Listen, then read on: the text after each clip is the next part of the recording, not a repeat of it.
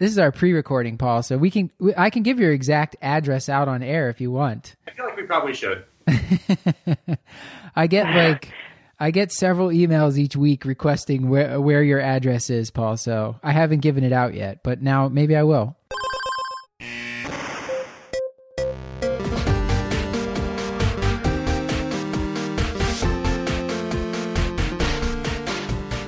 Welcome back to the Curbsiders, the internal medicine podcast that uses expert interviews to bring you clinical pearls and practice-changing knowledge. I'm Dr. Matthew Watto, uninterrupted, meaning Dr. Stuart Kent Brigham is not joining us tonight. But don't fret, I am here with Dr. Paul Williams. Hi, Paul. Hey, Matt. How's it going? It's going very well. We just had a long conversation with Dr. Brooke Worcester. She is an assistant professor of medicine at the Sidney Kimmel Medical College at Thomas Jefferson University. She is also the medical director of palliative care services at Thomas Jefferson University Hospitals. She completed an internal medicine residency and chief residency at Temple University Hospital before going on to a pain and palliative medicine fellowship at Massachusetts General Hospital. I asked her here this evening because I feel that having difficult conversations around hospice and palliative medicine is quite challenging and also can be one of the most rewarding things you can do as a physician. Brooke is here to teach us about how to broach some of these difficult conversations. We also talk about symptom management at the end of life and what exactly home hospice looks like, because I know that's something that most of us don't have much exposure to during our training, and it's helpful to know what we're sending patients to. So with all that being said, please enjoy our conversation with Dr. Brooke Worcester. Welcome back to the Curbsiders. I'm your host, Dr. Matthew Watto, here with co-host Dr. Paul Williams. Hey, Matt. How are you? I'm doing well, Paul, and sorry that Stuart is not here tonight, but we have a great guest, Dr. Brooke Worcester. She is an assistant professor of medicine at Jefferson Medical College, where she is the medical director of the palliative care service. Hi, Brooke. How are you? Hi, guys. I'm good. Thanks for having me. Well, we're very happy to have you on the show because palliative care, hospice medicine definitely, or hospice and palliative medicine, as y'all call it, is very dear to my heart, and I think something that we really need to train our people better in. So we're glad to have you here to teach us a little bit about that. Thanks. I couldn't agree more. We will get all into that, but always I do like to start with asking you some other questions, just more general questions. This one's a new one. So if you had to describe yourself in a one-liner, the kind that we do for patients on rounds, what would you say, just so our audience can get a better sense of who you are? Yikes. All right. I guess I have to admit my age. I am a 36-year-old. Okay. Ooh. I'll be honest. 36-year-old female internist at heart who practices cancer pain management and palliative medicine and adores her job. Wife and mother of 2 little girls who does her best to try to juggle and kind of keep things running sort of smoothly. Great answer. You sound very busy. Aren't we all? Yeah. What would you say, you mentioned it a little bit there, what would you say within hospice and palliative medicine, what is really the thing that you would say you're best at? Honestly, I think I'm best at being pretty down to earth and honest with patients and connecting with them. I think I did it before, and that was kind of what ended up drawing me to this. Well, we'll definitely need you to teach us some of that as we get further on into the interview here. What is a book that you can recommend to our listeners that you think they should read? Good question. So I think, as of this past year, there's probably a new one that might top my list, kind of from the palliative care bent. Dr. Paul Kalanithi wrote a book called When Breath Becomes Air, which is phenomenal. He was eloquent and well-spoken, and I think it really sort of speaks to how to live when you're seriously ill. I read the synopsis of that one because I was considering reading it. I was a little worried it was going to make me too sad. Is that a major concern that I should have? It's not. And I think that's why it's so brilliant. And my family and friends who laugh and sort of say to me every day, like, how in the hell do you do what you do? And I tell them, read this. And they said the same thing. And most of them came back to me saying, you know what? The best part about this book is that, yeah, there were parts of it that were sad, but it leaves you really feeling more enlightened than sad. Okay, I will take your recommendation. I'll try and read it. I'll let you know how that turns out. Let me know. Yeah. Let me know. Paul laughing at me because I'm afraid of a book. Come on, Paul. Yeah, it just feels right. That's all. Thanks, Paul. Brooke, are there any specific medical apps that you really like, something like an Hippocrates that you can recommend? I am not that app sort of geeky. Hippocrates is really kind of my go-to from an app perspective. Nothing for like calculating morphine equivalents or something like that you can recommend? No, that's really where I geek out in that, like, I feel like you have to learn opioids really well, and then you just know them. I don't use calculators. I sort of know the equivalents, and I do kind of cross products in old school style. Wow, good for you. Sorry, yeah, it's just how I was taught in that way, but yeah, I haven't found, like, in a productivity sense that any other apps help me. I no longer remember the times tables. I'm not sure about Paul. Yeah, those I got. Everything else I would probably use my iPhone for. Yeah. Brooke, one of the last questions I have for you in this upfront round here, what are you reading? If one of our listeners wants to stay current on the evidence in hospice and palliative medicine, what should they be reading, and what do you read?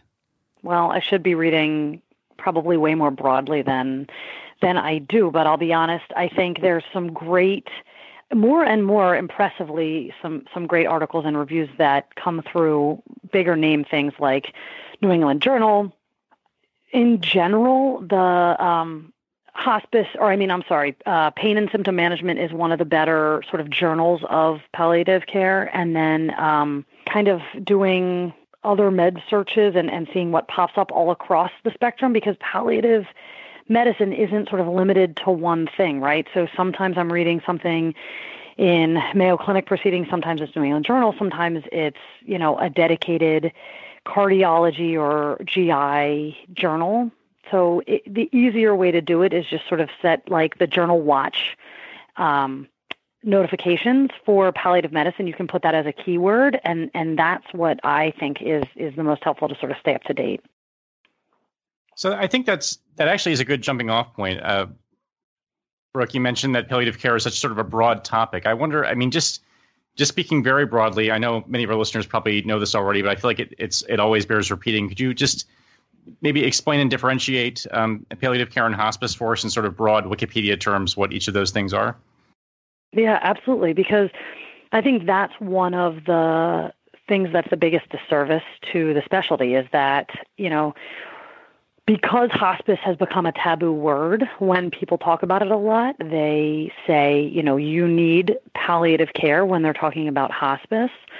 So in reality, I tell, patients and families, my palliative medicine is for anyone with serious illness at any stage in the illness. I help with symptom management, sort of the side effects of whatever your illness is, right? Those side effects are physical, they're emotional, they're financial, they're social, they're spiritual. So that's sort of an extra layer of support. And the other piece is that as you get more increasingly sort of medically complex, the communication gets increasingly difficult and anxiety-inducing. So additional support as far as talking through next steps is my other role in sort of the palliative care hat.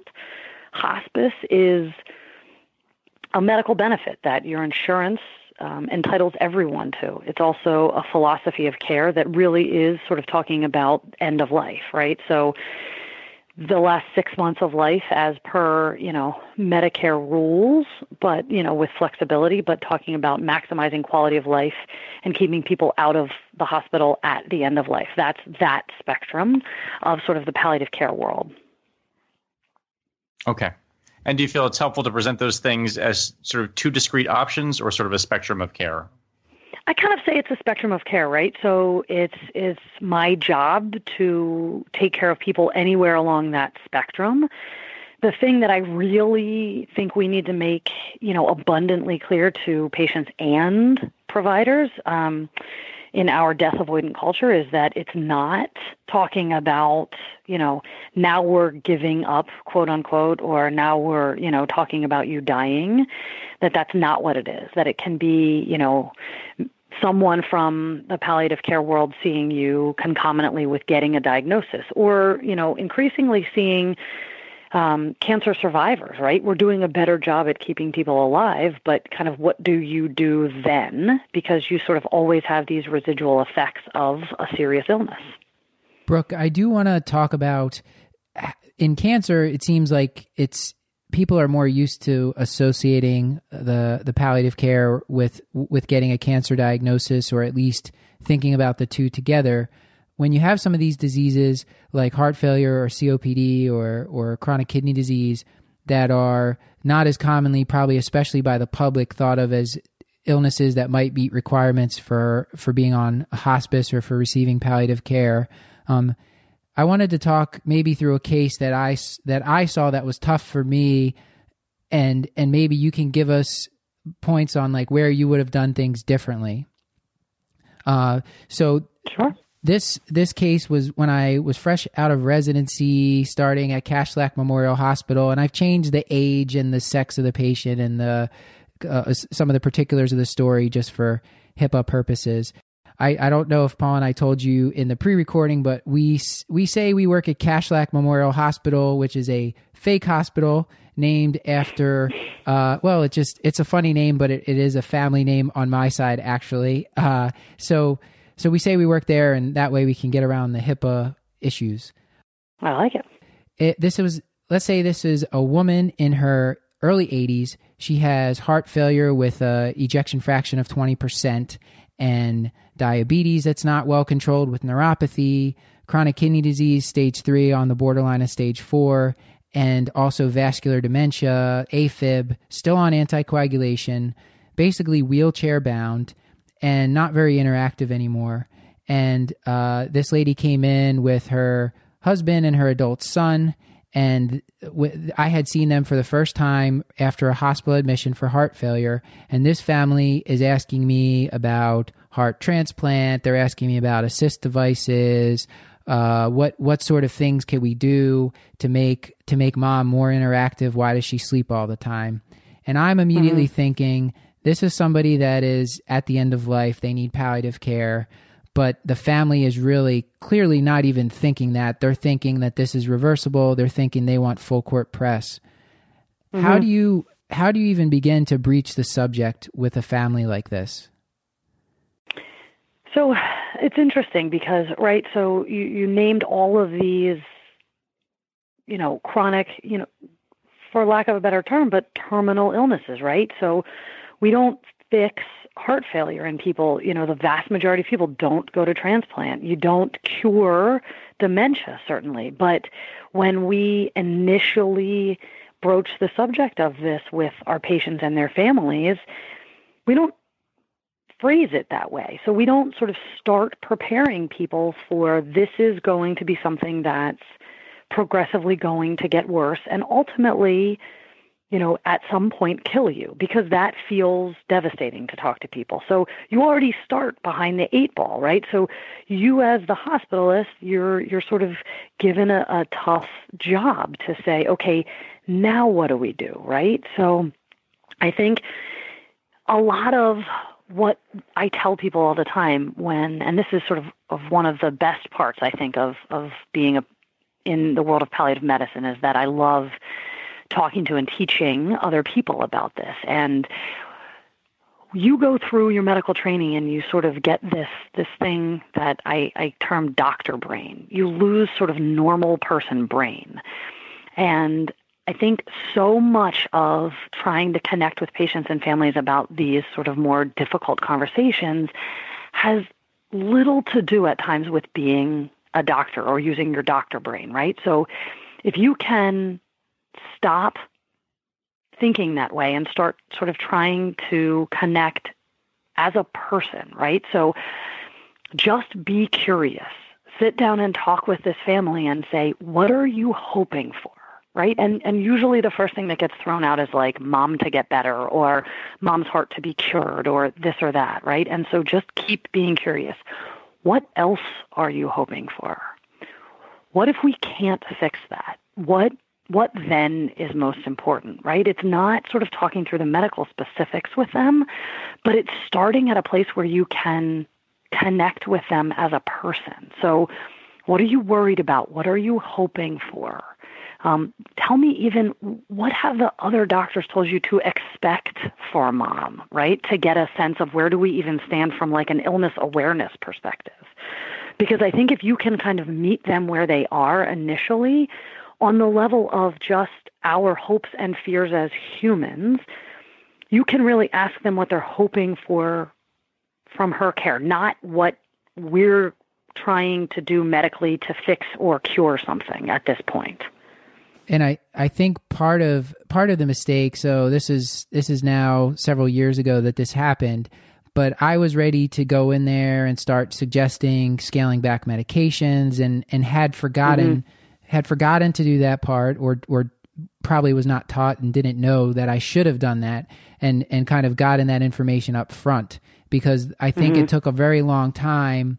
It took a very long time for this family to get on the same page as me. And it was a very challenging, because they were constantly pressing for more consults and more, they were constantly taking mom into the hospital, even though clearly mom had no idea what was going on, did not want to be in the hospital. And it was difficult because there was no advance directive, there was no medical power of attorney, and the husband was not necessarily, he probably had some dementia himself. So this adult child was not the official decision maker, but was sort of imposing their wishes. So it became a very complicated situation. And I was going to say, I would have liked to have started from where you were telling us to start from. Well, and Matt, you're saying this is a difficult case, right? Because there's other layers of complexity there. So we have good evidence that shows us that surrogate decision makers make different decisions than patients make for themselves, and even that they would choose for themselves if they were making a decision for themselves, right? So when you ask family members kind of what would mom want, you have that added layer of both guilt of I don't want to make a decision that kills mom if it's going to that extreme, and that sort of from an emotional perspective, I don't want to lose this person that I love, right? So it's really difficult to ask a surrogate decision maker to step back and say, I need you to help me because your mom can't talk to me right now. But if she could, what would she tell me that she wants, right? Is this an okay quality of life for her? And that's hard, and there's a lot of decisional conflict and sort of emotional distress that occurs for surrogate decision makers when there's been no prior discussions, no documented advance directives, like you're saying. So, you are walking into a difficult situation with sort of added layers of complexity there. So I think that's one of the harder cases, especially because it's not something that people look at as a terminal illness. Like you mentioned, it's, cancer people sort of say, oh, gosh, I get it, you get that, and you die from it. But people don't equate heart failure and dementia and other things like that with things that actually kill you. Well, and you reminded me of something else. I think using that example there, saying when you want to talk to a patient who can still make their own decision, they don't yet have this plan in place, they don't have their advance directive or living will, I think you can kind of leverage that and say, I want to talk to you. You're doing well right now. This is your annual checkup. I just want to check in with you and say, listen, do you have an advance directive? Do you have a medical power of attorney? Because if you don't, I think we should fill this out because you're doing well right now. And have you ever known anybody that's been through, who's been on hospice, and if you ever known anyone who's been sick in the hospital on a ventilator? And because I would want you to tell your family now what you would want. And sometimes I'll get lucky and the family will say, oh yeah, we had a family member and I wouldn't want to go through that, so I know what I would want. And then it makes the conversation easier. Well, I think to Brooke's point, to sort of going to where folks are, like I love that that's your emphasis, because I feel like, especially in the inpatient side, too often we sort of send the interns in the room like soldiers off to war, like just get in there and get that DNR. And there's no preamble, there's no relationship establishment, there's no conversation about things. It's sort of, hi, I'm going to be the doctor taking care of you, and if your heart were to stop, would you want to do chest compressions? Which is an insane way to approach it or to expect any kind of reasonable conversation. So I think that's just great advice in almost any context. Brooke, I was going to ask if you're aware, Paul and I was trying to remember where I had heard this before. I think it was a TED Talk or TED Radio Hour. They talked about there's a town somewhere in the U.S. where they had done this pilot study where I think like 95% of the people ended up filling out the five wishes. Can you tell us about that? Yes. So it's Gunderson, Wisconsin, I believe, but I'm sorry, those of you out there who know, and I'm wrong about the state, I might be wrong, but the town is Gunderson. And so what they did, it's called Respecting Choices. They said, listen, we're going to make this sort of a population initiative, which is really what it should be, right? So it has to be something that comes out of the hands of an individual doctor to have the conversation, because we have 100% mortality rate in this country, right? So it affects us all. We can't avoid this. And they said, we are going to address this with every person, and we're going to do it interdisciplinarily. So they had social workers sort of leading the drive of filling out advance directives. And they got people at their primary care office. They got them when they were not critically ill at a time that they could think through it. And it was overwhelmingly successful. You know, it's amazing because think about it. In what study do you ever hear that 98% of people ended up sort of completing what the assigned task was and sort of having positive feedback about it? But that was exactly what happened. So they had a universal sort of repository that everybody could access this then. So it was, something that all of us should be striving to replicate. It's a shame that hasn't kind of spread to becoming a national model. And did they, I'll have to look up that study. Was it published as a study? Because I can link it in the show notes, and that way people can look and see like what paperwork they were using or what educational tools they were using in their methods to get it out there. Yeah, so they published a bunch of studies, but if you just actually look up Respecting Choices, you'll see they have a whole program that you can actually purchase to have them come and do it. It's Michigan. I was wrong. It's Gunderson, Michigan. Wisconsin, Michigan. They're so close. Same difference. None of us are from the Midwest, Brooke, so we won't take offense. We'll skip over that. But they have a program that has then been sort of bought and implemented by other things. Like I think Kaiser uses it, and some other ones out there, sort of integrated health systems have kind of utilize their resources. But if you look that up, you'll see there's tons of different articles they've published. It's not just one. It's become a huge program. Let's say with our we're at the point where someone has, we can use my case. Let's say somehow I've convinced the family to fill out a living will, an advance directive, and it's getting to the point now where they're willing to think about hospice. I guess my two questions here are, how do you counsel patients about what exactly happens on home hospice, and how long does that last? Is it renewable? That's often a question. Whenever I'm talking about it, you say 6 months. Patients always say, well, what happens after 6 months if they're still alive? Yeah, right. Because so much of this it's a great question, because so much of this is about our word choice, right? And it's all about communication. So you have to, no matter what, help patients and families maintain hope and help them sort of realize that both of you guys are on the same side, kind of looking at this together. So even in saying like, well, I want you to be the person that sort of outlives that 6 months, right? So I tell people that, and I do, I say very plainly, first and foremost, hospice is an insurance benefit that you are entitled to, because if you boil it down to the nuts and bolts, that's what it is. But it's also a philosophy of care. So their goal is to sort of help you every day say, what does a good day look like to me, and how can we help that happen?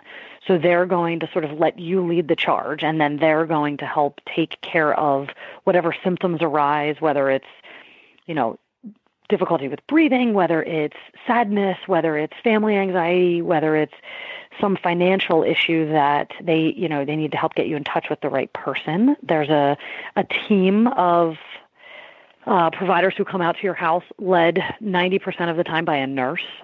It also includes an aide, social worker, chaplain, plus minus volunteers, and other sort of therapists as needed. And then a physician or nurse practitioner is available and sort of runs the team as you need it. And they're there to help you. They're not at your house every hour of every day, because I think that's something that unfortunately sometimes gets sold to people, and then families get disappointed in the experience. It's not an around-the-clock sort of caretaking service, but they're available 24/7, which is great. So if mom starts having distress at Friday night at 11 o'clock, you call them and someone can work through things with you over the phone and come out to the house if needed. And obviously, I always say to people with the 6 month thing, in reality, if you were asking me if your disease follows an expected trajectory, I would tell you that I think you probably have 6 months or less to live. That being said, I love being wrong, and I hope that you sort of outlive that. And when you do, you recertify hospice. It's not like a benefit that you run out of. So people have actually unlimited 6 month period as long as they continue to have some functional decline.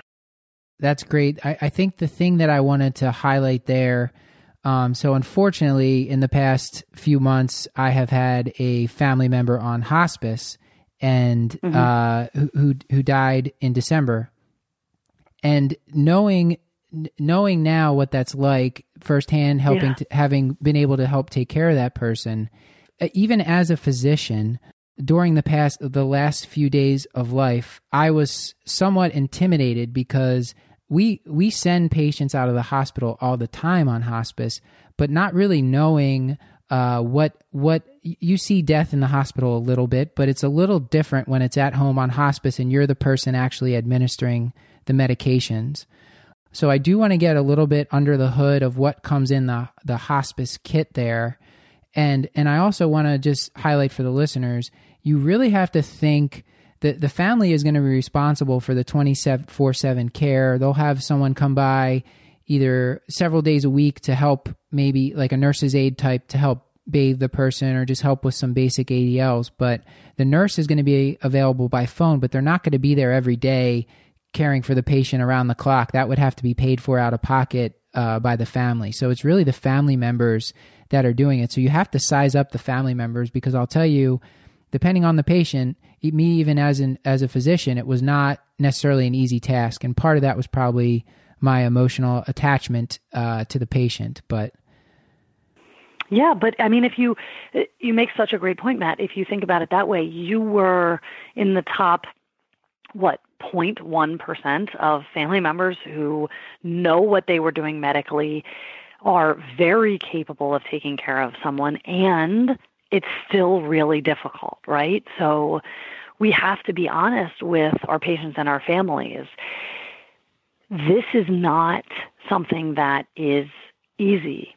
It's emotionally draining, right? So for the family, it becomes a marathon. It's not a sprint. You have to sort of pace yourself and be willing to kind of reach out for every support that you can possibly get. So much of, I feel like what I often sort of have conversations with people about is saying, like, let's talk realistically about what this looks like at home, because taking care of someone at home is in some ways so rewarding and also so much more difficult and so much more challenging in ways than it is in the hospital. And in our culture nowadays, that's not where most people die. It's certainly not where most general, of the general public has actually even seen what death looks like in that setting. So it takes a lot of, I think, education and really being able to say, like, let's talk specifics here about what this is like, because, we did training together. I don't remember getting 1 minute of training about kind of what unique end-of-life symptoms are like. So if none of the physicians that are helping take care of a patient know or are educated about that, how in the world do we think family members are going to be able to feel confident identifying a symptom and then managing it? Because that's what you're asking them to do. And it's certainly not impossible by any means. I think it can be done really well. It takes a lot of sort of patience and education and guidance, I think. And I think it would be valuable. This episode's a little dark for the curbsiders, but I think it's a very important topic, and I think it's going to be valuable because in the past few weeks I've had some conversations with residents and asking them, do you know what's in a hospice kit? Have you ever seen patients on home hospice? And the answer has been no for most of these people. So and a lot of our listeners are early in training and may not have taken care of people on hospice or family members on hospice. So let's talk about what comes in like your standard hospice kit. I'm not sure if they're all exactly the same, but what sort of things are in there and doses and if you could kind of run us through that a little bit.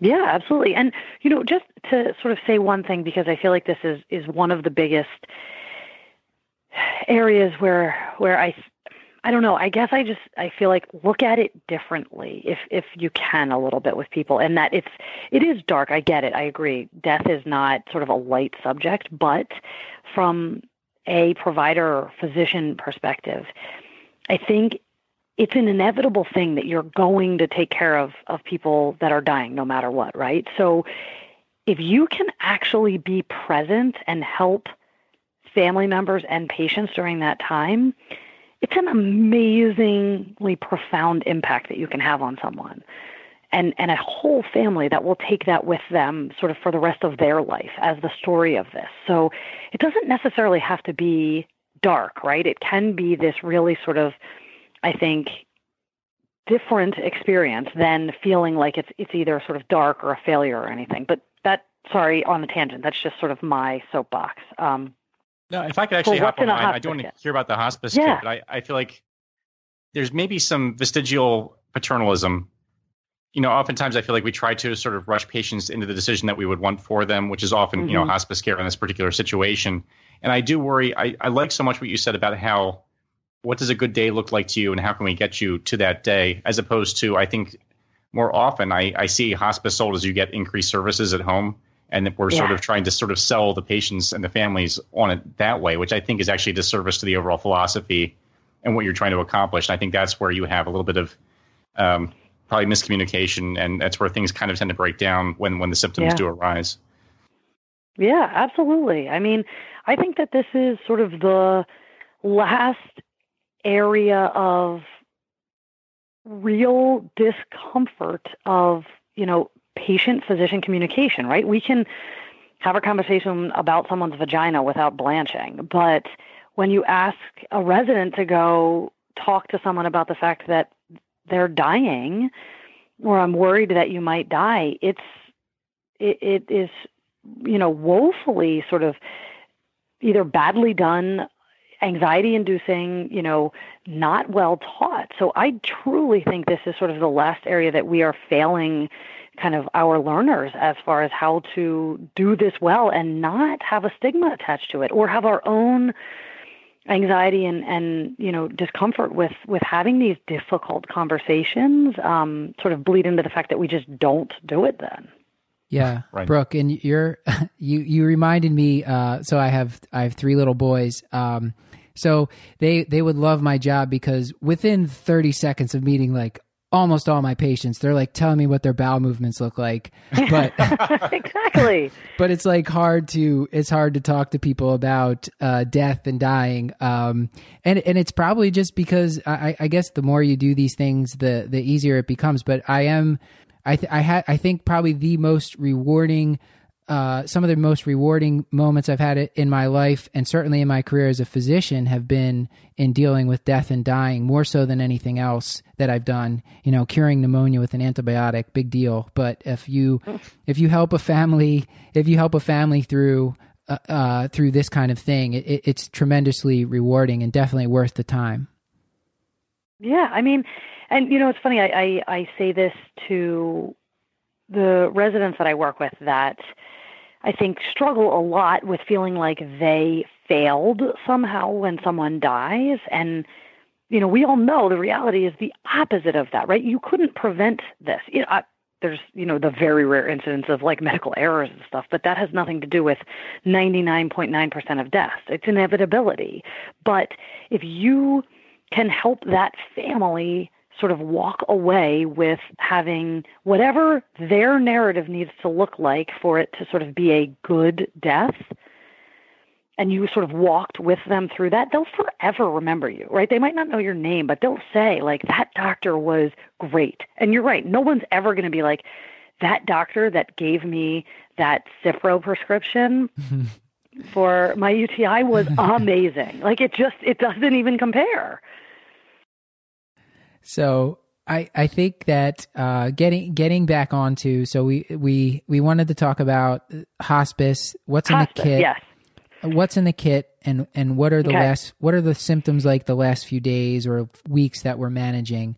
And I think that will be really helpful to the listeners, because most of our trainees spend lots of their time either in clinic or on the hospital wards, and they're not at home with the patients seeing this.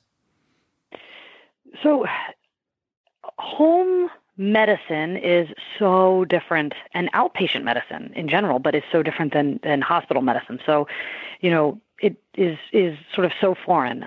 But in a hospital E-kit, they call it, which just stands for emergency kit, it's fairly kind of standard because hospice is very regulated from a insurance perspective and a reimbursement. So it's a per diem reimbursement. So they definitely are somewhat, I would say, to very attuned to sort of cost benefit ratio there. So the E-kit is a standard thing that everybody gets, and it includes liquid morphine. It includes some form of a liquid or a pill benzodiazepine, usually lorazepam. It includes some sort of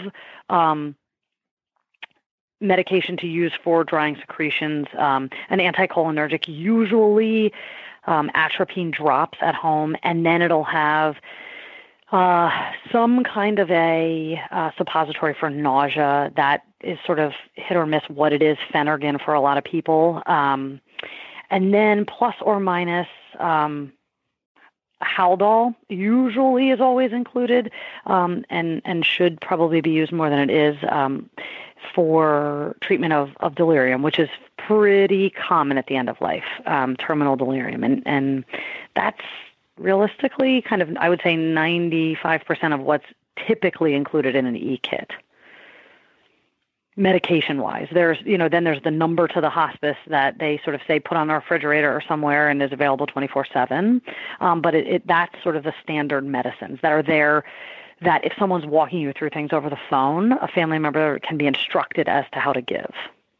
And the morphine there, it's usually the 20 milligrams per ml super concentrated morphine. So if you're given, so just for listeners, even with patients who have dysphagia or aren't swallowing, just dripping it under their tongue, some of that's gonna get in there. Yeah, and actually, so we talk about this whole sublingual phenomenon. None of these things are actually lipophilic. So in reality, if you're wanting to teach people how to dose it, it's better to not tell someone to drop it under someone's tongue, because if you're dying and you have dry mouth, that's not going to actually get to where you need it to be. So it's really better to say drip it into the back of their mouth as far as you can, because it actually is more reliant on it getting down into people's GI tract for absorption than it actually is something that's lipophilic that could go through like your oral mucosa. Well, this is why we have you on, Brooke, to teach us these things. So what else? Does that go for all the meds in the hospice kit for the most part? You kind of towards the back of the throat there? Yeah. So unless something's specifically formulated to be an ODT or an oral dissolving tab, it's not something that's actually going to be absorbed through like buccal mucosa as well as it's going to be through someone's GI tract. So you want to drip it if it's a liquid, you want to drip it to the back of the mouth, or if it's a pill, you crush it and put it in something that you can kind of put into the back of people's mouths to get them to swallow. The other sort of not as pretty, but equally efficacious way to give people any kind of pill is you can give it per rectal. So nobody wants to, or per rectum, nobody wants to think about that, but it's the same GI tract that does absorb these things. So if you're desperate and you have to get medications into someone, you can always put whole pills into someone's rectum and they will be absorbed, as long as they're not then having a bowel movement. They don't have to be crushed, or you crush them, no. Or you just, oh, okay. No, they actually can get broken down and absorbed, because if you think about it in that way, there's still there's still sort of those same GI tract enzymes that, it's not as concentrated as is in the stomach, but it will still break down medications rectally that can be absorbed then systemically. And what sort of doses are we generally going to be using for, let's say, towards the end of life, this patient that we were talking about in our case with heart failure is experiencing air hunger? What sort of medications and what doses would you be trying, at least to start? So, good question. The evidence and sort of even pathophysiologically what medications are proven to work with dyspnea and air hunger are sort of a combination of opioids and benzos. So you want to really use both of them. And then, dosing and what medication we're talking about is definitely variable. Is someone opioid naive? Do they have renal failure? All of those things sort of should be taken a little bit into account. But if everything else being equal and you're just sort of saying in general, I say start with 5 milligrams of an oral morphine or an equivalent of that, and then a 0.5 milligram of lorazepam or sort of an equivalent benzo dose to that. And you want to get it into someone as quickly as you can because, obviously air hunger is something you want to treat as quickly as possible. So if they're awake and alert and it's a pill, tell them to chew it. That increases absorption, otherwise a liquid form, and making sure you're getting it down their throat. And then repeat those doses in 15 minutes if the dyspnea is not relieved. Right. And what other symptoms do you commonly see when someone's on home hospice towards their last few days or weeks that need to be treated from the hospice kit and that you can foresee? So in the last days of life, two sort of more unique symptoms to kind of the active dying phase are, one, terminal delirium, which if it's kind of the hypoactive variant where people aren't restless or agitated or distressed, you don't necessarily have to treat it. That's actually where you often see people talking to or communicating or sort of citing loved ones or relatives that have died. And for what it's worth, there's, just, I think, enough sightings of this and it even written up in medical evidence that there's there's something that kind of can't be explained there, but you don't have to treat that necessarily. But the hyperactive version is what you need to be aggressive in treating. And when you're seeing someone being restless, sort of grabbing at things, you're worried that they're going to fall out of bed or wherever they are, picking at their sheets, things like that, treat it aggressively with antipsychotics, not benzos. So that's where you use the Haldol, and you want to dose it, at least you're giving it PRN and seeing how someone's doing, and then you want to dose it sort of at least daily, if not twice or 3 times a day standing. And you're going to use, starting with, if they're sort of naive and haven't had any other antipsychotics in their system, 0.5 milligram of Haldol to 1 milligram is a good starting dose. The other pretty prevalent symptom is what is sort of unfortunately termed as the death rattle. I don't describe it to families as that, but it's that sort of gurgle that people get. And all it is actually, as your autonomic nervous system is shutting down, you're losing the coordination of swallowing. So whatever saliva people have, it pulls in the back of their soft palate, and then you hear the air when they breathe go through it. I describe it to families as sort of like if you're drinking a milkshake through a straw and you get to the bottom of the cup, sort of the end of what you're sucking out. That's what it sounds like. It's not uncomfortable for patients, but family members get really distressed hearing that and thinking like, oh my God, are they having trouble breathing? What's going on? And that's something that is sort of also very easily treatable, and that's that anticholinergic, the atropine. That's why they include those atropine drops or things like that you can use to sort of help dry up those secretions.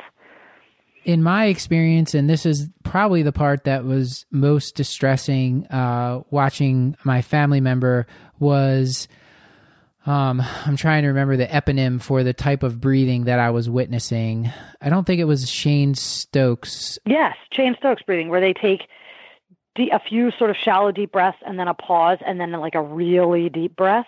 Right. Yes, that was it. Yes. So this was going on for probably 36 hours before, and this was quite rapid initially in the 40s, and I gave a whole bunch of this stuff, and the breathing slowed down into the 20s, but I could never get it down lower, despite what I thought was giving pretty large doses towards the end.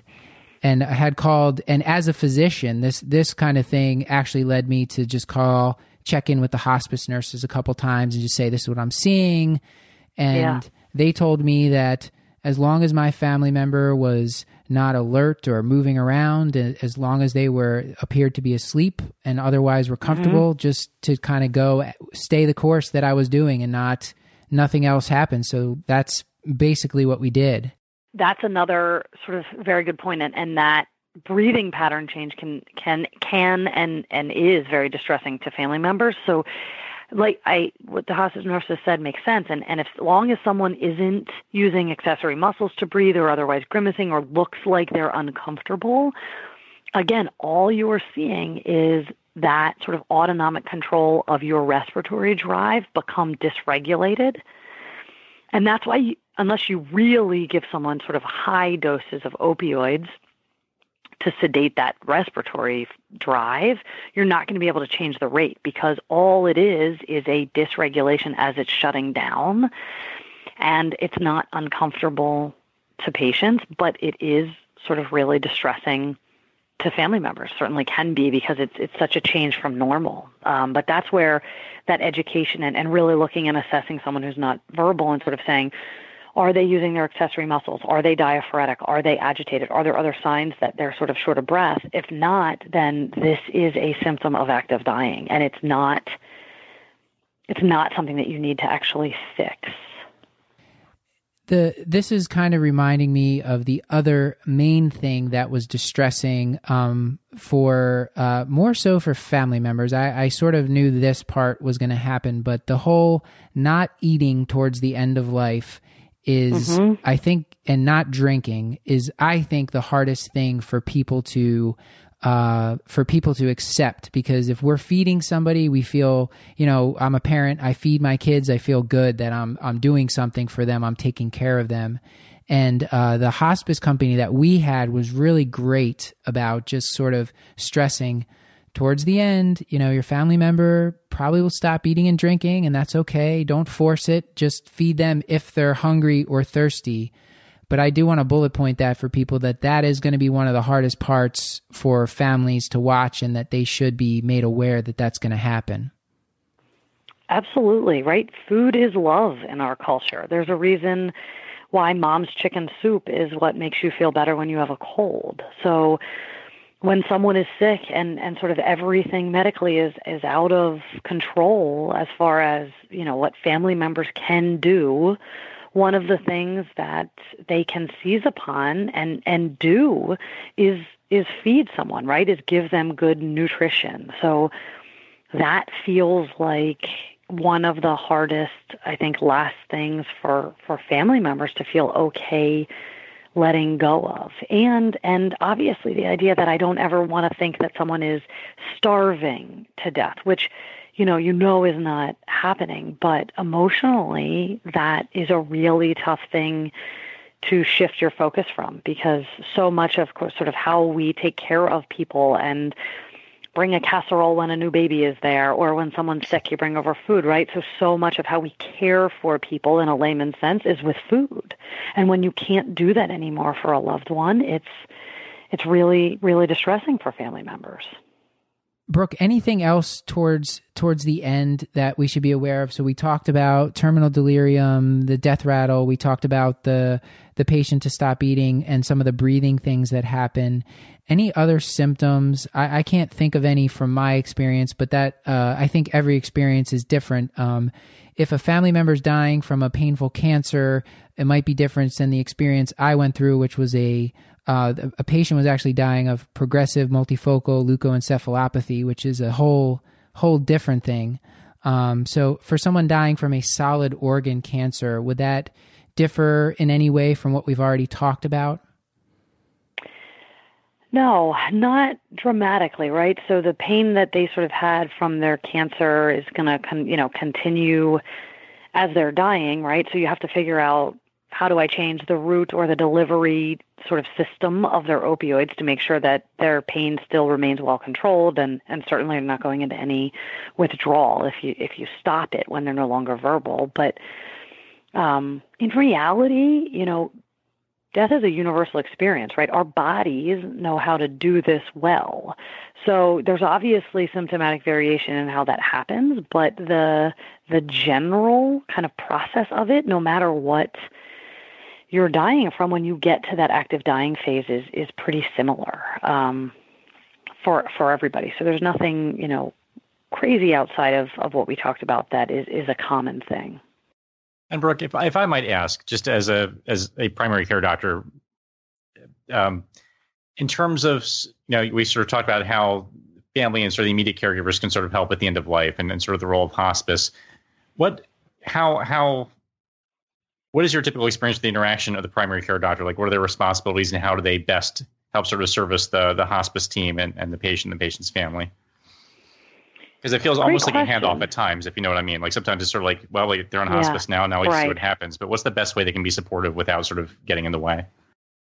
I mean, I'll be honest, I don't think anyone's going to get in the way ever, right? If you're a primary care doctor who has any kind of relationship with this patient or family, be involved to the extent that you can and you want to. Sometimes that's staying on board as the hospice physician. I mean, there's always a hospice physician, but there has to be that second physician, and you can be more active in talking with the hospice nurses, managing things if you feel comfortable, or talking with families. But in reality, just from a non-abandonment perspective, a primary care doctor knows this person way better than anyone that's coming in from hospice ever will. So please don't just feel like it's walking away. That wife or that husband, after their significant other passes away, is going to have, mild to moderate to severe PTSD, depending on how they were prepped, what was going on, the experience, all of that. And then that leads to neglect of their own health. And I think one of the sort of things that happen that is a real thing is that people feel like then their physicians otherwise abandon them, right? So someone's dying and the rest of us just walk away. So I think a primary care doctor, an internist in the hospital that knows this person well, if whatever your comfort and time and schedule permits, stay involved. Even if you have no idea what to say or do, just reach out. Just how are you doing, I think, can sometimes go so far, because we all know that, like, the effect that I think a doctor's connection or words or just checking in can actually have on, like, wow, look how much they cared. So I think that's vital. Nicely said. Paul, you remind me of the question I always get when someone is finally deciding to pull the trigger and go on to home hospice. They always ask, what does that mean for my medications? Can I still call you? Will you still be my doctor? And a lot of the times I'll tell them, if you want, you can keep your medications. I can keep refilling them. The ones, I can tell you which ones are, for what causes and which ones are just for symptoms. If you want, we can just treat symptoms, or if you want to keep taking your blood pressure medications, that's fine.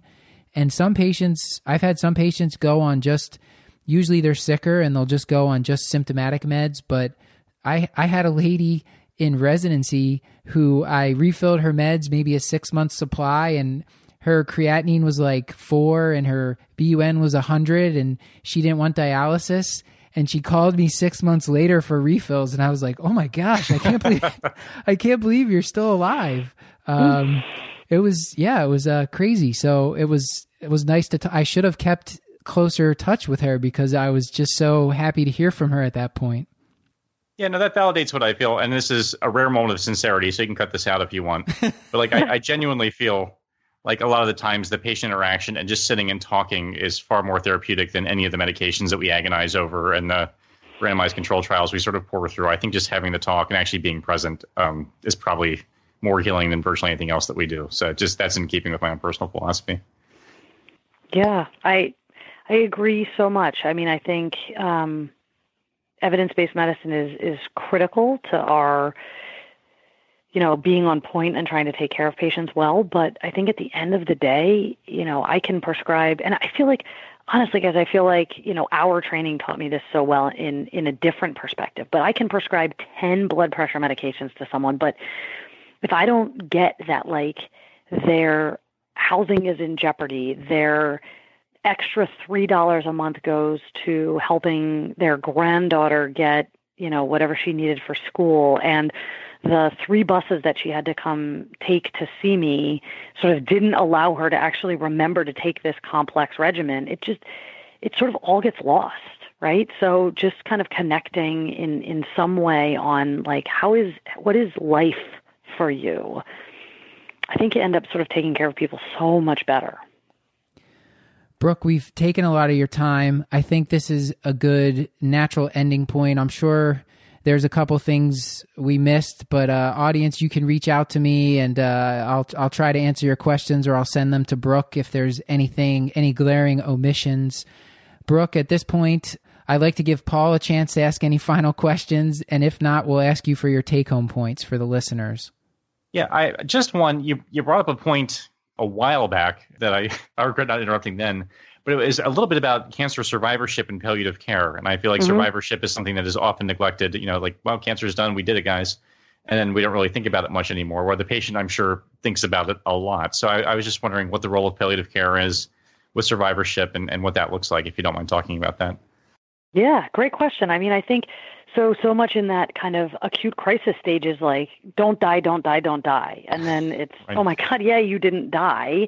And everybody's like, okay, job done. And the patient is sort of left as this swirling vortex settles down with, like, wait, what's going on now, right? So nothing is the same as it was before, and I might have sort of significant treatment-related side effects or surgical kind of post-surgical comorbidities now, or significant morbidity that is left with, like, how do I live with this? How do I kind of go on from here? So I think that's becoming an increasingly sort of unexplored avenue that we need to sort of figure out, like, how do we help you live with a life that's completely different than it was before, but maximizing quality of life. And now sort of looking at a harm reduction model too, right? Because you didn't die.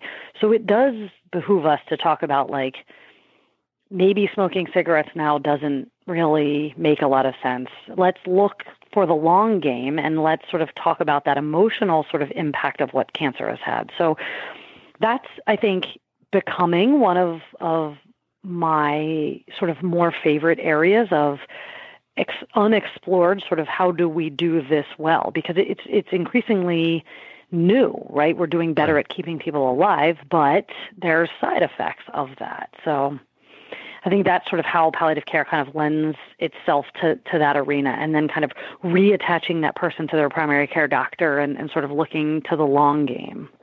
Great. Anything else, Paul, before we go on to the take-home points? No, that's it.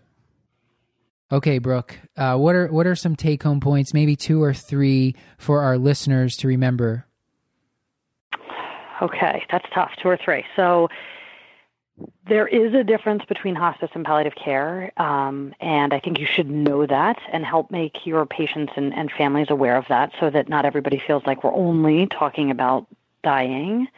I think the biggest sort of pearl to communicating and serious, kind of difficult conversations and serious illness is stop using your doctor brain and use your sort of human being brain, and connect with people a little bit where they are and what they're hoping for, and what they're worried about with life and their illness. And then be aggressive with recognition and treatment of kind of those unique end-of-life symptoms, and more importantly, be aggressive about educating family members for what to expect, because sort of caring for someone while they're dying is a very unique experience that none of us have a good sense of what it is until we're doing it, from both sides of the fence.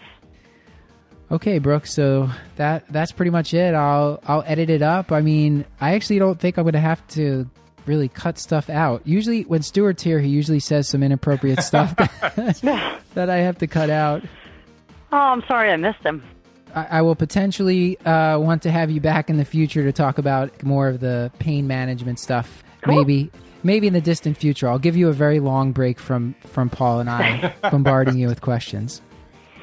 Thank you. Have a good night, guys. Bye. Thanks for your time. All right, bye.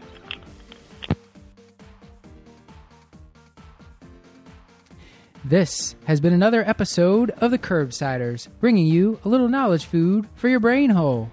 You can find show notes along with links to any articles, books, websites, or apps mentioned on the show at thecurbsiders.com/podcast. You should also sign up to receive our monthly newsletter at thecurbsiders.com/knowledge food. You'll receive key tools, tips, and tricks to change your practice. And also, we're committed to providing you with high-value, practice-changing knowledge. So to do that, we want your input. Please subscribe, rate, and review the show on iTunes, or send an email to thecurbsiders@gmail.com. You can recommend a future topic, or tell us what you love or hate about the show. And finally, please follow us on Facebook, Instagram, and on Twitter at The Curbsiders. Almost made it. Until next time, I've been Dr. Matthew Watto. And I remain Paul Williams. Good night.